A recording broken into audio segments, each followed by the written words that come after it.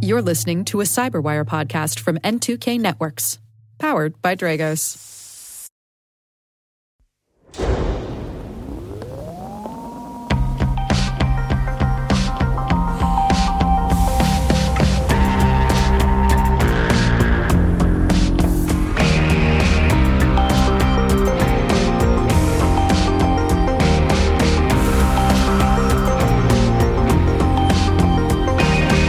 It's February 21st, 2024, and you're listening to Control Loop.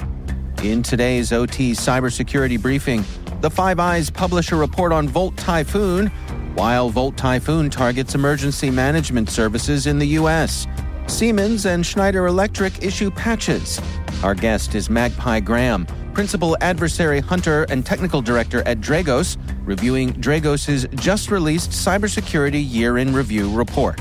The Learning Lab is taking a break, but will return on our next episode.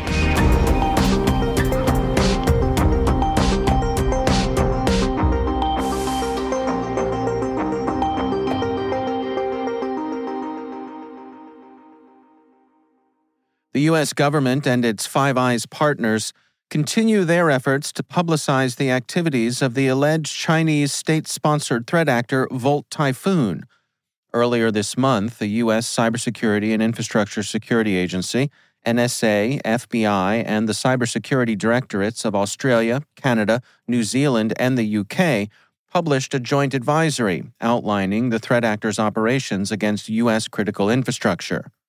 The advisory states, the U.S. authoring agencies have confirmed that Volt Typhoon has compromised the IT environments of multiple critical infrastructure organizations, primarily in communications, energy, transportation systems, and water and wastewater systems sectors, in the continental and non-continental United States and its territories, including Guam.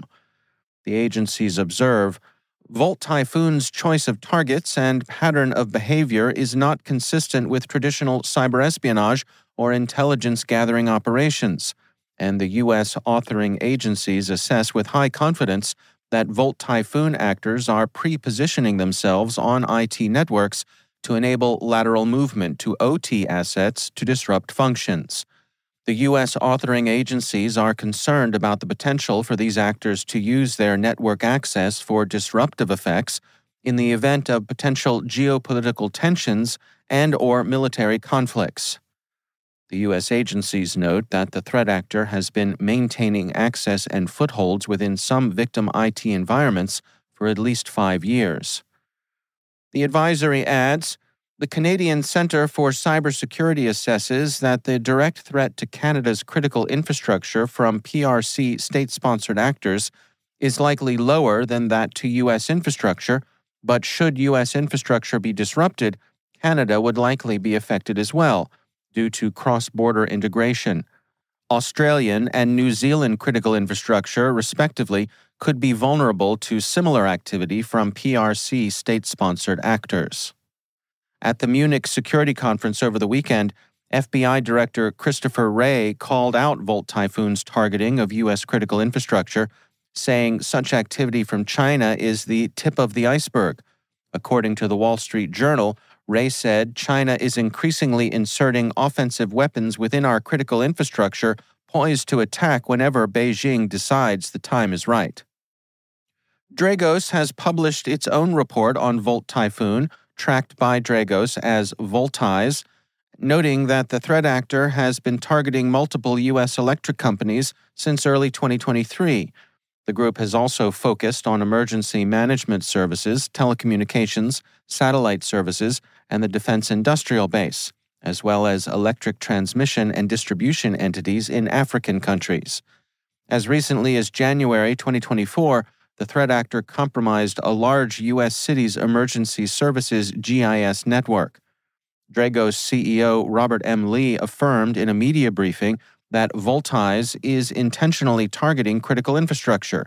Lee said, it's hitting the specific electric and satellite communication providers that would be important for disrupting major portions of the U.S. electric infrastructure. The report from Dragos explains, Voltize compromises external network perimeter applications and assets such as SOHO routers and virtual private network gateways to gain access to targeted organizations' networks. Once within the victim's network, they leverage living off the land techniques and stolen credentials to move through the network.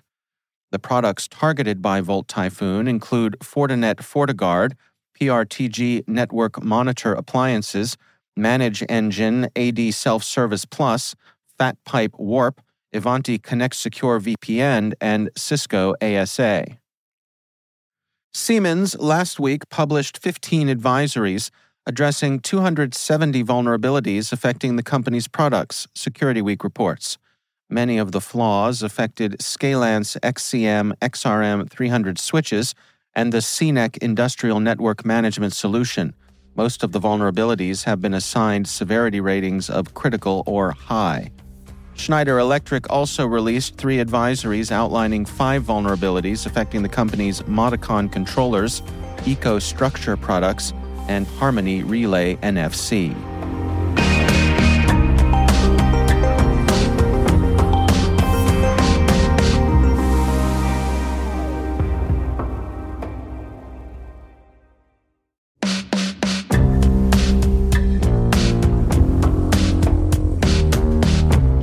I recently got together with Magpie Graham, principal adversary hunter and technical director at Dragos, to review the key findings of Dragos' Cybersecurity Year in Review report.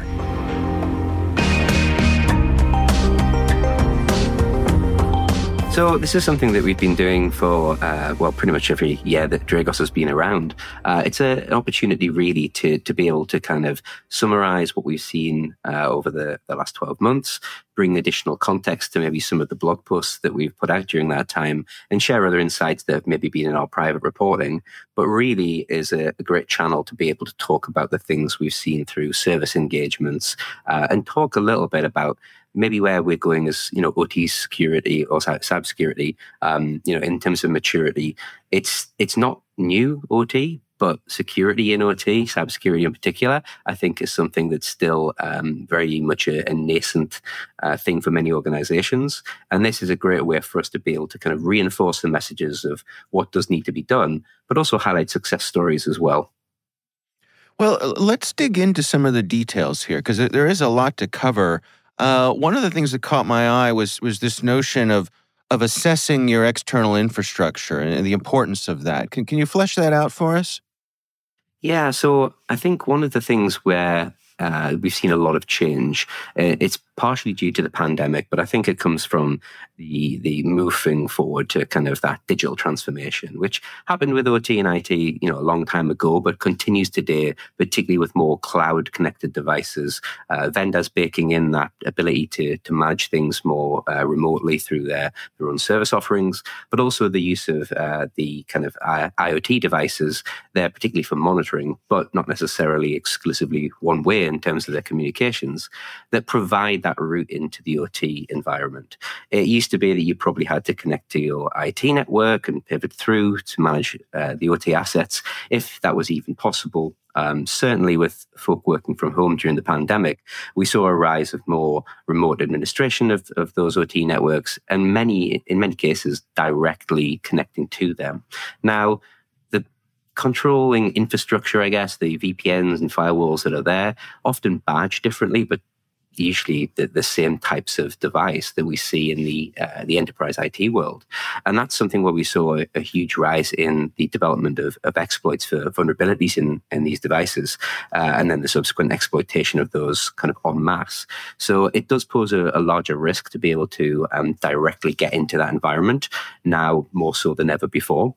And so that's why really being able to kind of take those hard-learned lessons from the enterprise IT side, penetration testing, good patching policy, checking that those rules are really on the firewall, deleting users that perhaps are no longer with the organization, and also just maintaining that separation, not necessarily from a network perspective, but things like credentials. Do you have the same credentials being used in those two environments? Maybe that's something you can change.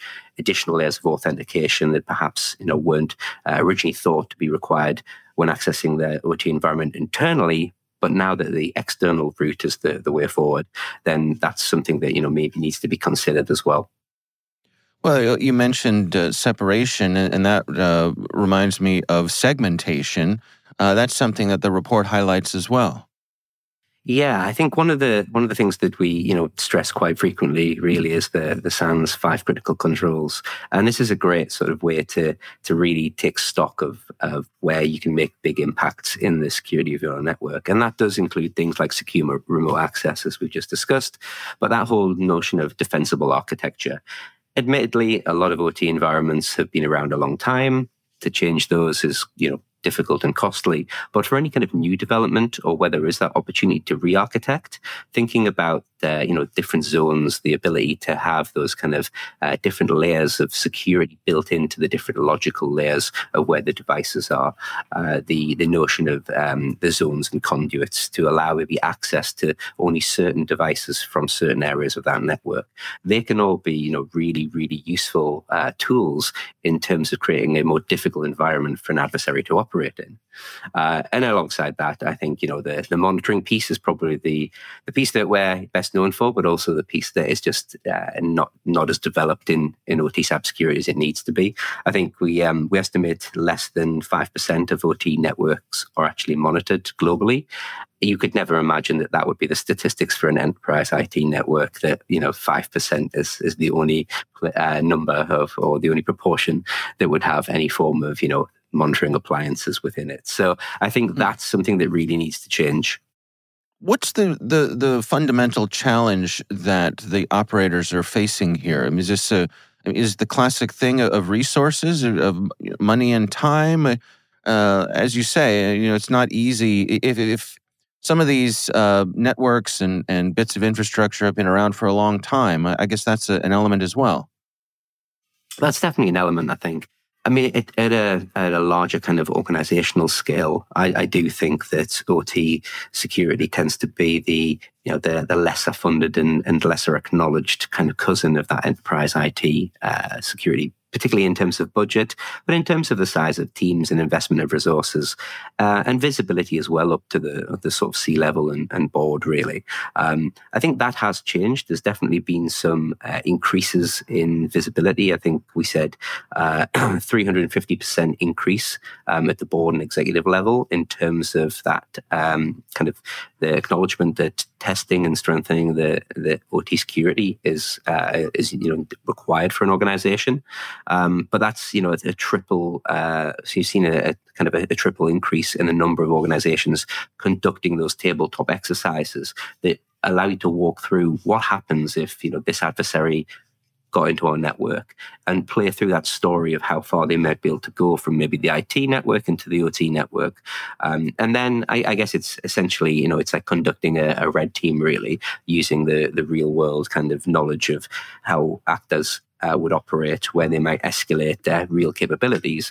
But rather than doing this as a red team, this is a tabletop exercise. And I think that's actually where you can get more engagement from more senior management and the executive level, than actually showing them the report of such a red teaming exercise. One of the things that your report highlights is the importance of monitoring outbound communications. Can you go through that for us? What are some of the details here? I think one of the things that always surprises me, even though I've been at Dragos for sort of over 2 years now, is the fact that there are external connections from the ICS environment. Most people that seem to, have worked in that area for a long time, and I'm not necessarily talking, OT, cybersecurity, that those professionals are still quite, few in number. But I'm talking about the folk who are operating those devices day to day, responsible for the configuration and the correct running of those systems. There is I think a misconception that there is air gaps or better segregation than there is, and that there isn't those abilities or opportunities for external communications to leave that environment. And that's not really true. We still see not just the ability for PLCs and historians and all manner of ICS equipment to be able to talk out to the internet, generally, not even just via a channel to maybe the vendor that created the device, but in about 20% of those engagements that we've had, we actually see directly externally facing ICS equipment. So that's the HMI is directly addressable on the internet.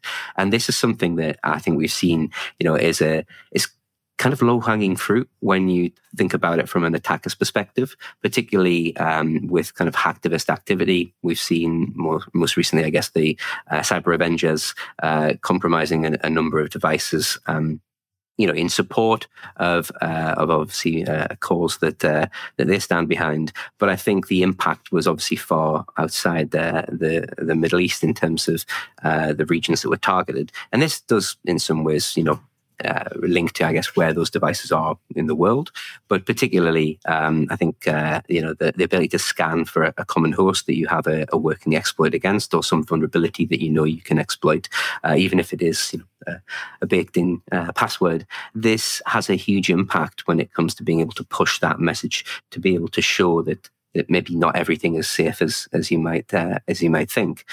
So in this case, it was the Unitronics Vision PLCs, but our investigation showed that other Unistream series PLCs were vulnerable as well. And that's not just that one particular vendor. I think this is something that is occasionally discovered, but is more and more on the focus of that kind of research that threat actors are doing. And I think it's just something where actually it can have that global impact. It can hit the news cycle, and particularly in the terms of, or in the, I guess, the support of hacktivism, when there's a more of a message and ideology perhaps to push. This is a great way to be able to do it, as we probably saw with website defacements in the kind of in the 90s and early 2000s. I think this is now, you feel like perhaps they're able to strike at something a little bit more sensitive.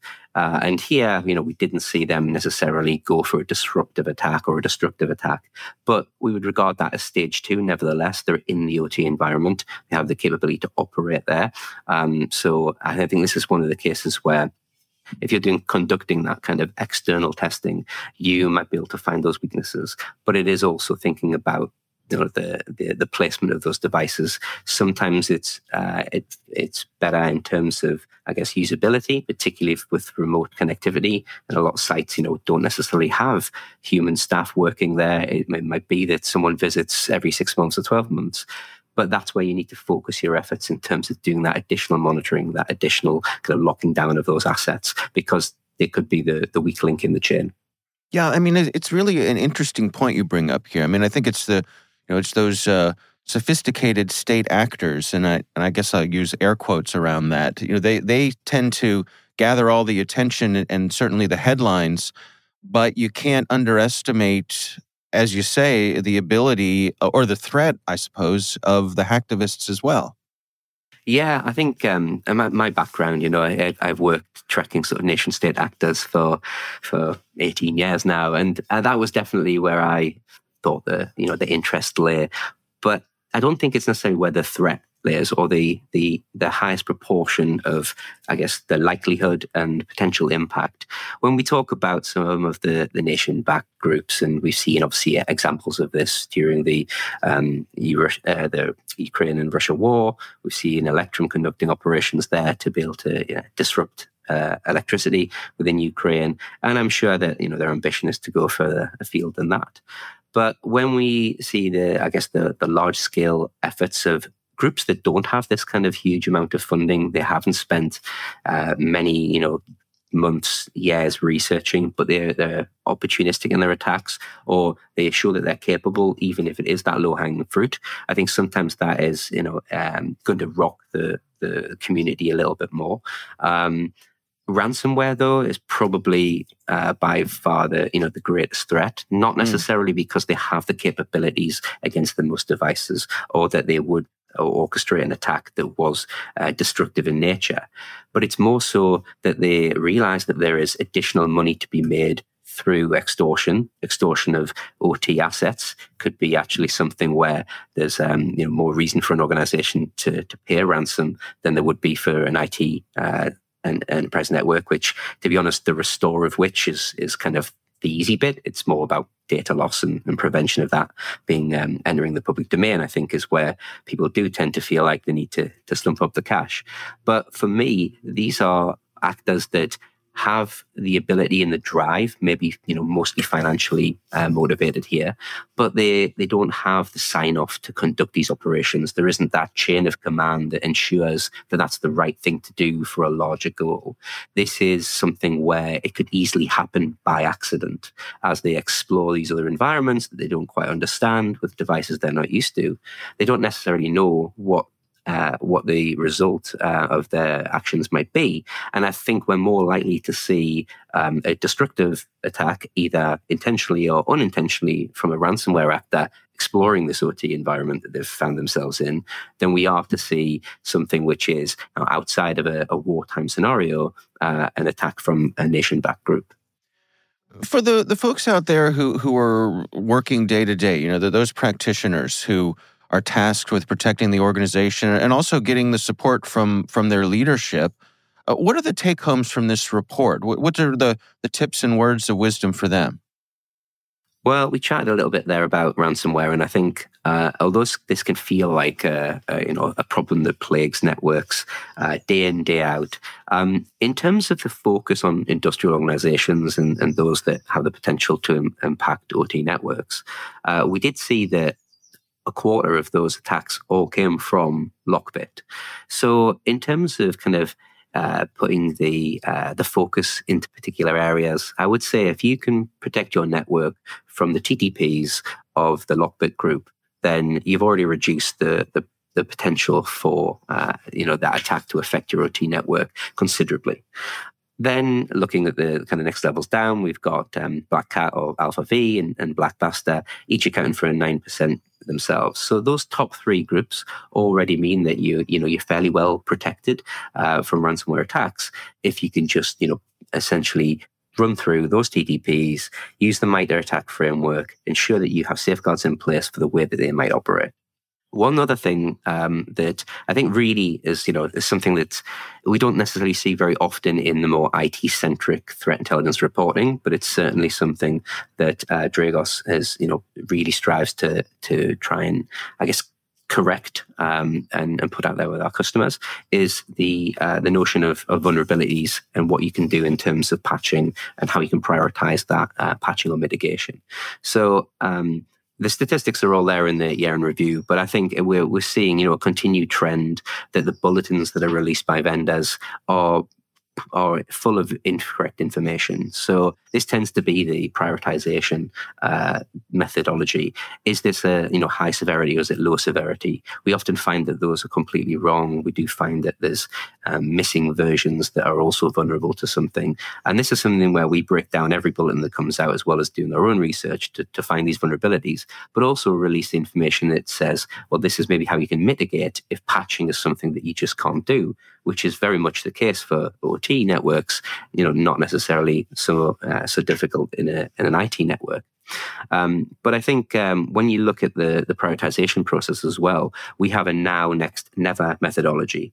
And only 3% of those vulnerabilities in the last 12 months would we say that you need to put a mitigation or a patch in place right now.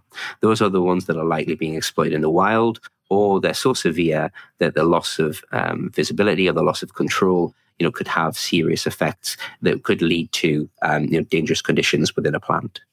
68% of those, they can wait until your next patch cycle. When you take that kit out of circulation and you're doing the other maintenance on it, that's the time when it would be reasonable to make those changes, whether it's a patch or another form of mitigation. But almost a third, they're probably never going to be exploited. They're so deep within the environment that it would be very difficult for an adversary to actually use them in a real world context. Or they pose no threat at all. Yes, it's a vulnerability, but to exploit it doesn't buy that threat actor anything. And I think that's something really where you can help sort through what might seem an insurmountable problem by having a way to prioritize exactly where you put your resources and your time, because it's not a trivial process to go and apply these changes to your OT environment. So this is a real great way of making you feel like you can, tick some boxes and feel like you've made a real impact in the security of your network. Before I let you go, is there some good news coming out of this report as well? So I touched briefly on the kind of increase in visibility at the board level, and I think tabletop exercises have really helped in that way. But what we are doing is or what we have seen is we've seen the kind of increase in authentication on some of these devices and protocols that exist within the network. That's one of the things where I guess folks talk about encryption, but encryption can hamper monitoring, whereas authentication is really about being able to prove that who you say you are, and the commands and the controls that are configurations being applied downstream are coming from a trustworthy source. And so to see that really makes it a little bit more difficult for an attacker to be able to achieve those modifications through simple changes to a configuration that might be higher upstream but have a downstream impact. We're also seeing a lot more collaboration between the governments of the world, vendors, and the InfoSec community as well. A great example of that would be the Rockwell automation control logics vulnerabilities that US government discovered, found that they were in the possession of an APT actor, and then basically reached out to Rockwell, had Dragos involved, and together, we worked to see what could be done in terms of detecting these in those OT environments, to be able to produce guidance and mitigation as well. But one of the real, I guess, key winning pieces here was it something that we had actually got to before it was operationalized, or was it simply that visibility gap that's a problem? Now, 5% or less monitored networks, you can never say with 100% certainty that that's not in use. But one of the things that we have here at Dragos, it's called Neighborhood Keeper, and it's an opt-in ability for you to entirely anonymously share the telemetry that comes from the Dragos platform in your networks, and that lets any participant, get quite a coarse-grained idea about what's going on based on industry and geography. But partners that we have can also use that proactively to hunt for things that might be, at the moment a little bit sensitive, but they want to be able to produce some guidance on it. Do we already know if it's being used in the wild? Do we know if this would affect, 90% of OT networks in a region or 5%? Which types of industry sector are they in, and you can target your kind of your messaging to have the maximum impact in those areas. So that was a great way of kind of, I guess, bringing together the folks who had made the finds, the folks who controlled the ability to patch those vulnerabilities, and then Dragos and other folks in the InfoSec community to be able to kind of amplify that and perform those checks. But I think, if we continue to see that form of community collaboration, then we're only going to get stronger as a collective defensive team. Our thanks to Magpie Graham from Dragos for joining us.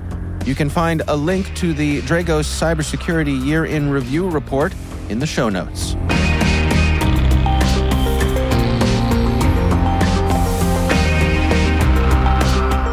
And that's Control Loop, brought to you by the Cyberwire and powered by Dragos. For links to all of today's stories, check out our show notes at thecyberwire.com. Sound design for this show is done by Elliot Peltzman, with mixing by Trey Hester. Our senior producer is Jennifer Eiben. Our Dragos producers are Joanne Roche, Mark Urban, and Montserrat Thomason. Our executive editor is Peter Kilpie, and I'm Dave Bittner. Thanks for listening. We'll see you back here next time.